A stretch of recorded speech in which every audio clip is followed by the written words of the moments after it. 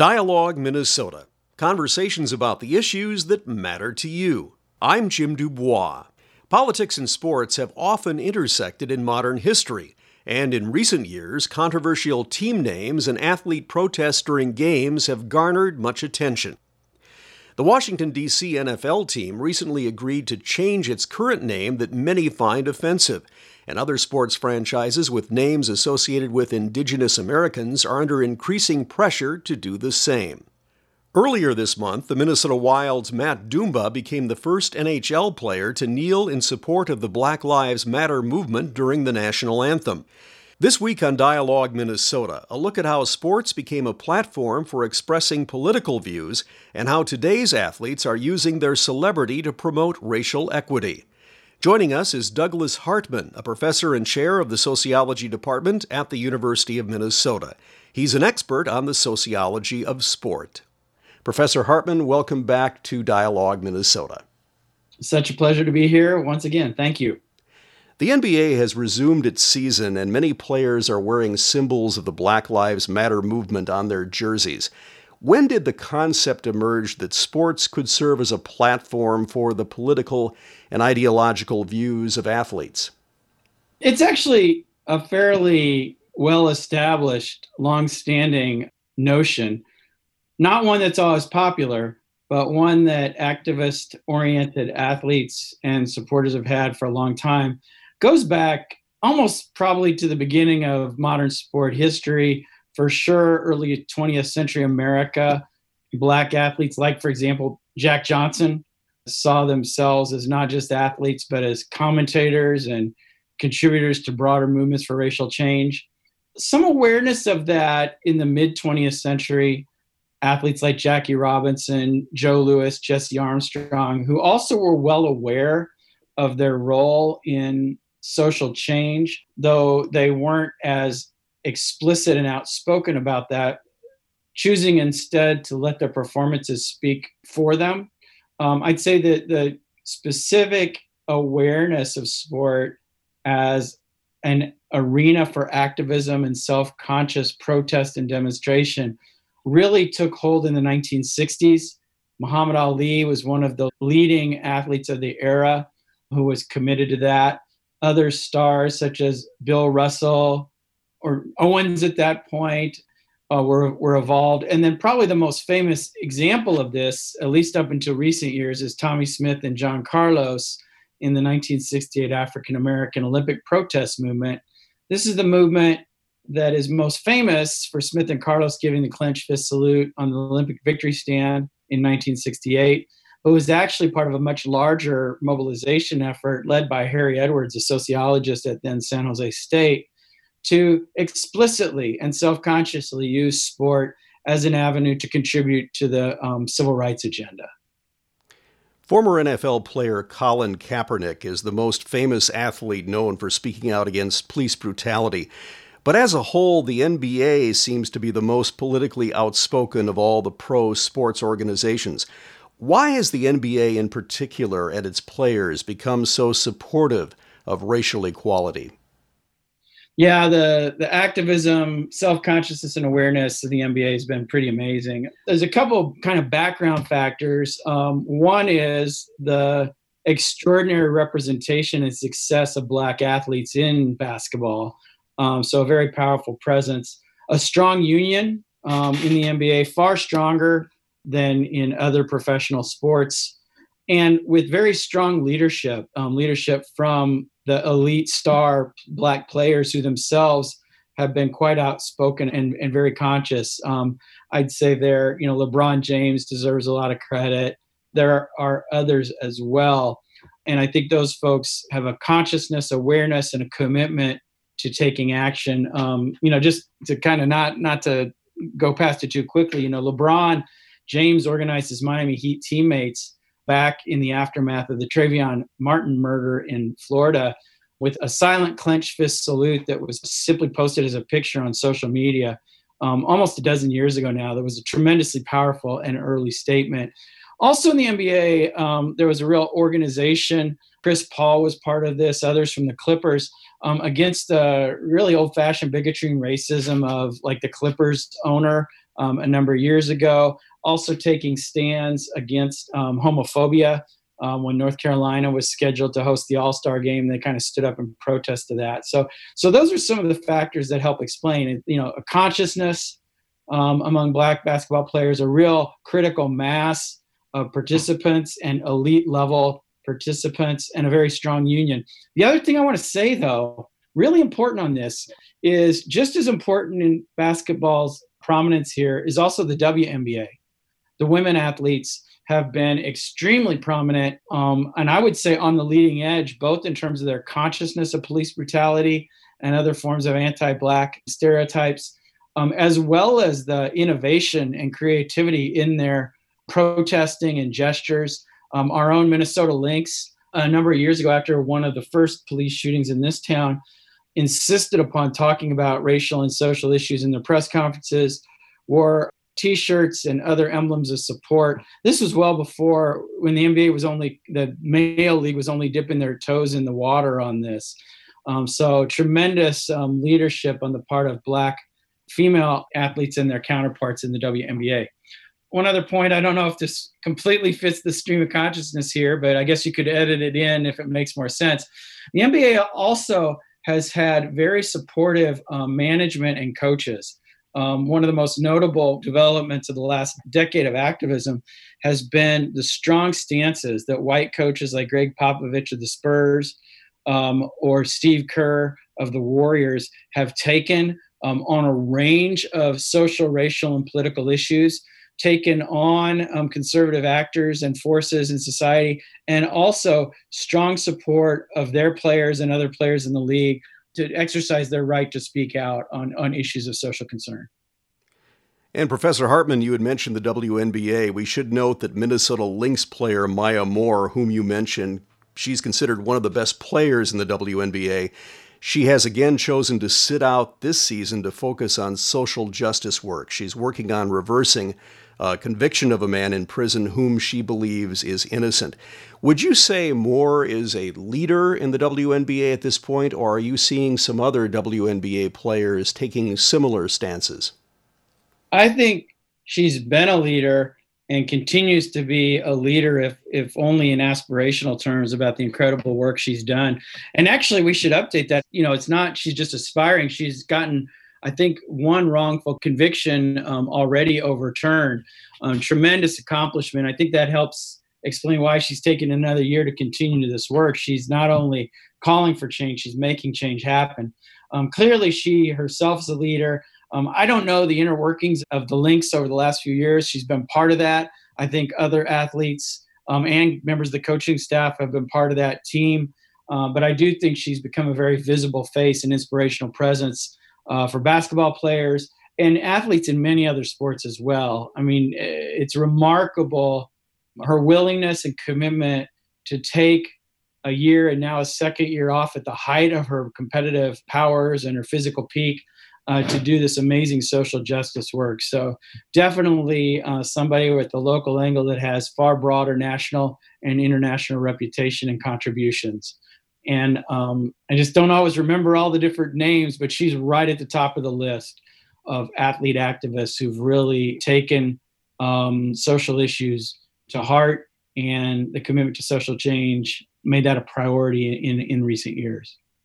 We're talking with Douglas Hartman, professor and chair of the Sociology Department at the University of Minnesota, about the intersection of politics and sports.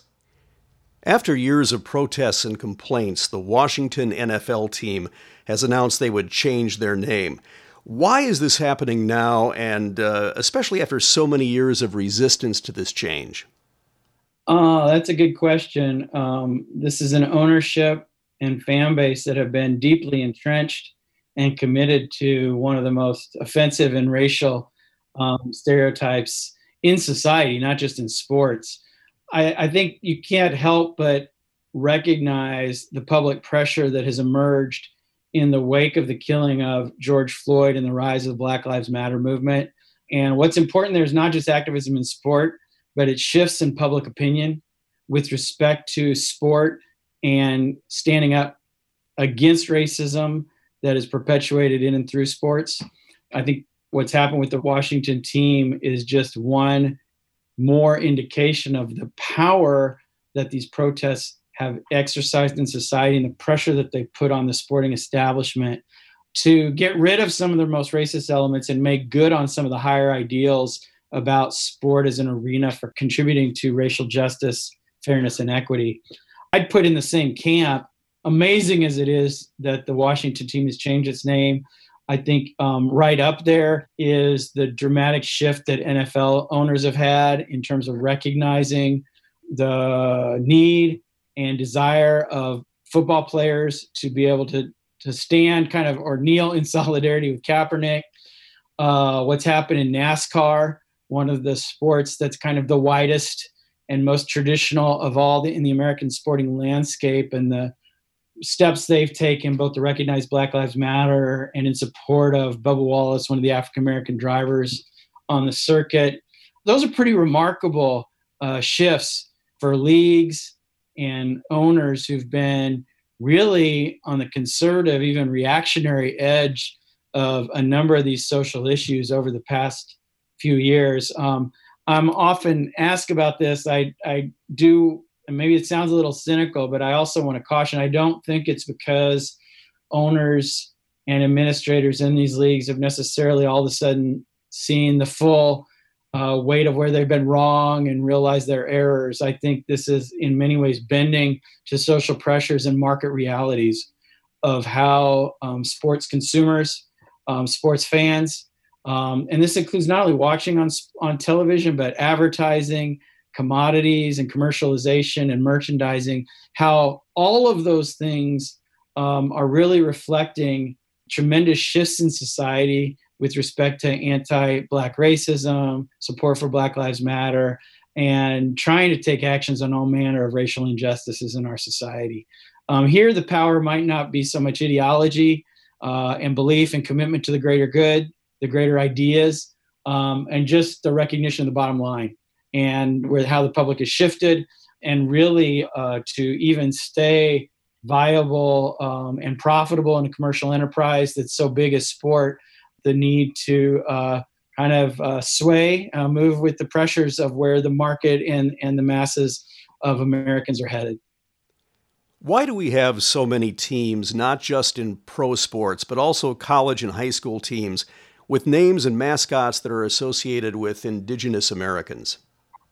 Yeah, I mean, it goes back to the whole history of anti-Native sentiment, and that's probably even a nice way to say it in our history and culture.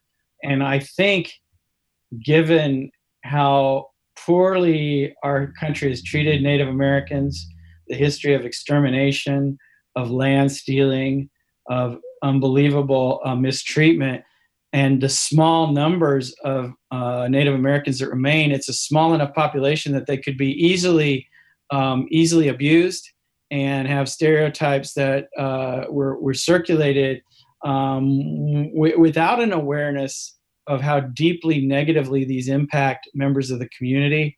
That's a part of it. I think another part of it is just maybe to put another point on it, how deeply entrenched our country is and unaware of our history of treatment and mistreatment of Native Americans and Native peoples in general in North America.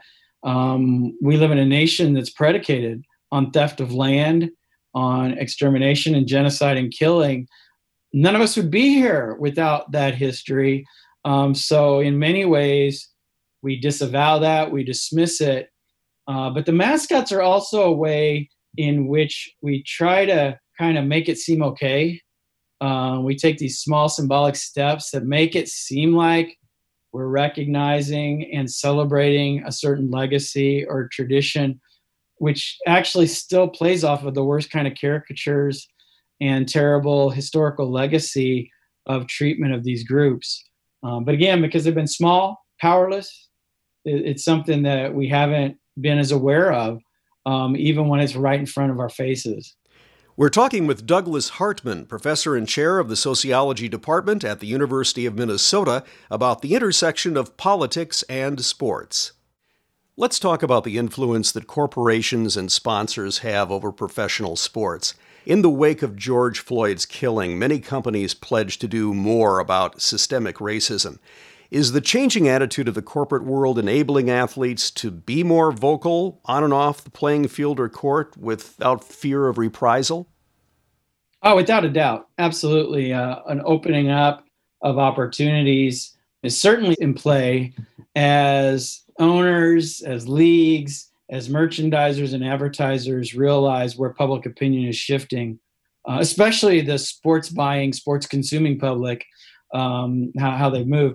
I'd probably go even further than that, that for a lot of these companies, activism is becoming good business. In the sports scholarship right now, there's attention to what we call the corporatization of activism, the marketing of mobilization. This is where Kaepernick is famous not only for his leadership in leading the take a knee kind of movement and gesture, but also in partnering with Nike to market himself and Nike apparel as activism, as contributing to social change and to a broader consciousness. He's unfortunately, been completely blackballed from his occupation as an NFL quarterback. He hasn't played it down since he was blackballed out of the league, but he's stayed both a cultural presence and a source of employment and money because he's been so successful as an activist, so successful that Nike has an entire marketing campaign around Kaepernick and his activism. It does raise questions for a lot of critically minded sports scholars about just how radical activism is when it's corporate America that's pitching it, that's promoting it, that's branding it and benefiting from it, talking about issues of compromise or incorporation and whether this is kind of, watering down the message in the moment. I think there's real questions about that, especially with respect to the economic dimensions and the kind of complicity with economic inequalities, with global transnational corporations and the push for extreme profits. I'm not sure exactly how radical all of this is, but for sure, when you think about the race front, a lot of very large companies with very large economic portfolios and interests have realized that it makes good business sense to not only allow athletic activism, but to support it, celebrate it, and help promote it.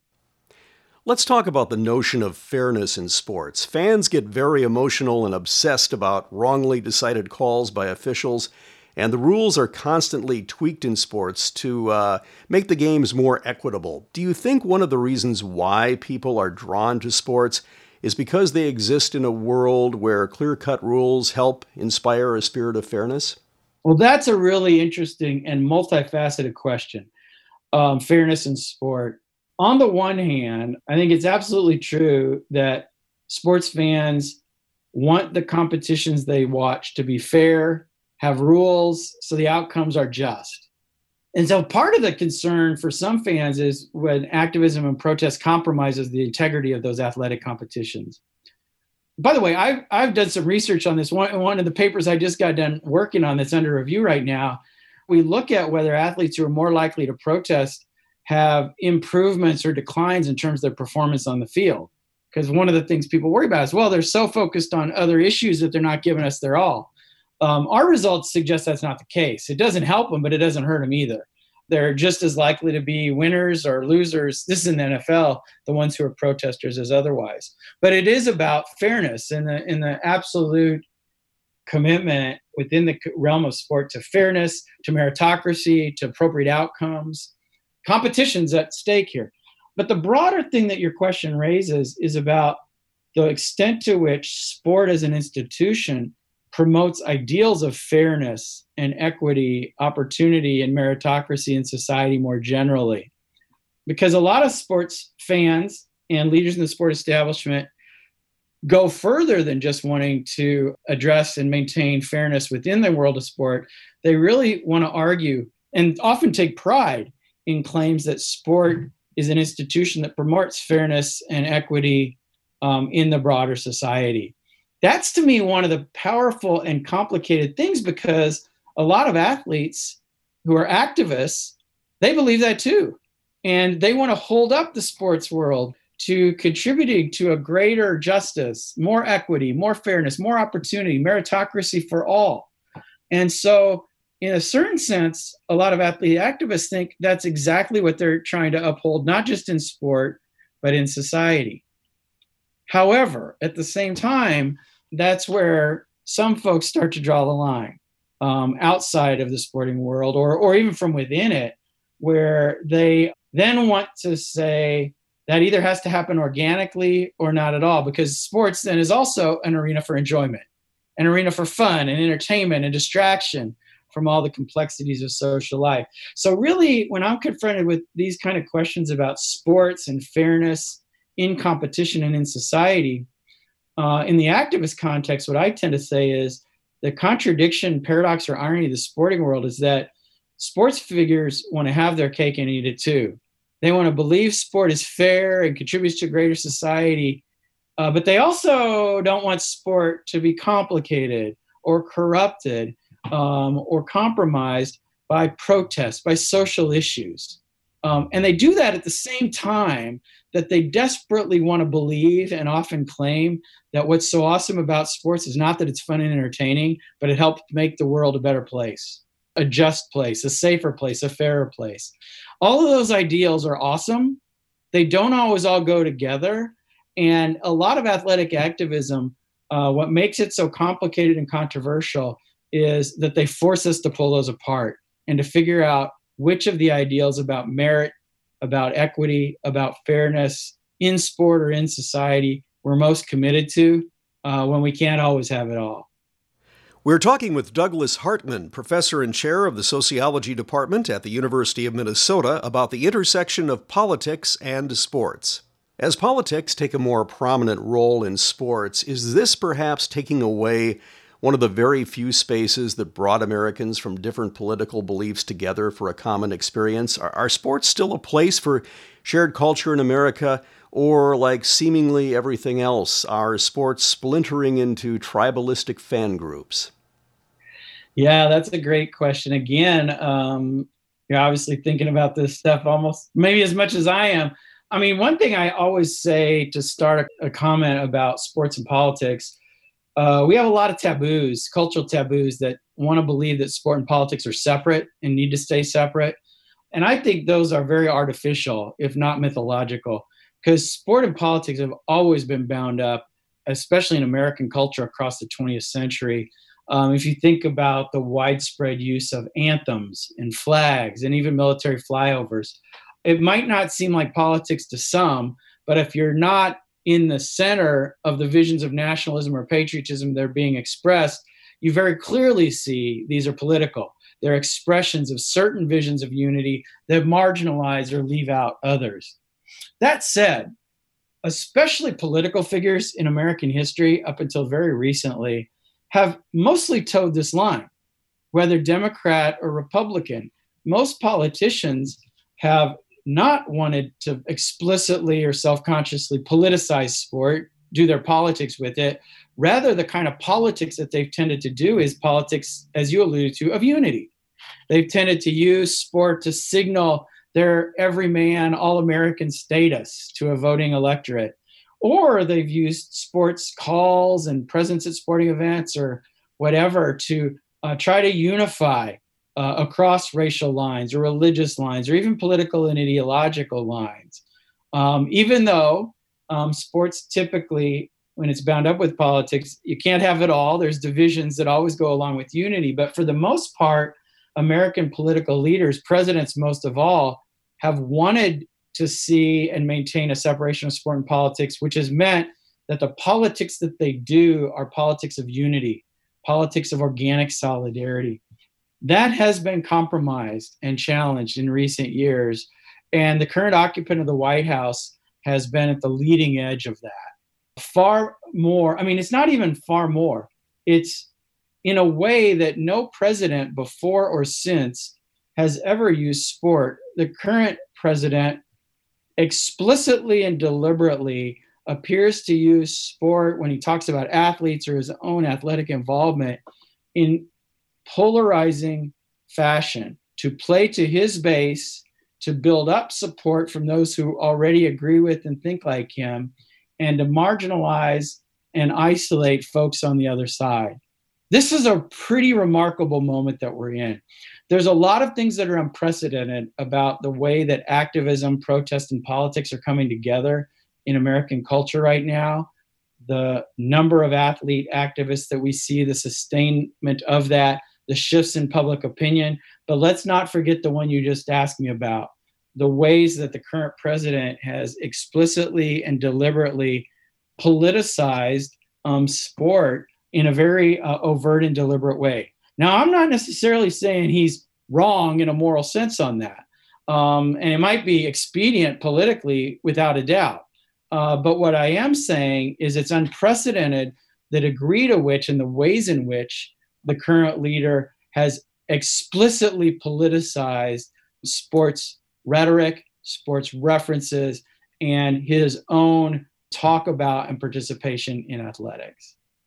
Douglas Hartman is a professor and chair of the sociology department at the University of Minnesota. Professor Hartman, thanks again for joining us on Dialogue Minnesota. It's a pleasure, and as always, I am so rewarded to be pushed by your questions, which are so thoughtful and provocative. Thanks so much for the opportunity. Dialogue Minnesota. Conversations about the issues that matter to you. We're in the throes of a political campaign season unlike any we've seen in recent American history. The COVID-19 pandemic is throwing traditional campaigning by the wayside. Even the voting process itself is challenging as election officials scramble to staff polling places and record numbers of voters request absentee ballots. On the next Dialogue Minnesota, University of Minnesota Associate Professor of Political Science Catherine Pearson joins us to discuss the state of politics in these tumultuous times. I'm Jim Dubois. That's all for this week. Thanks for listening. See you next time.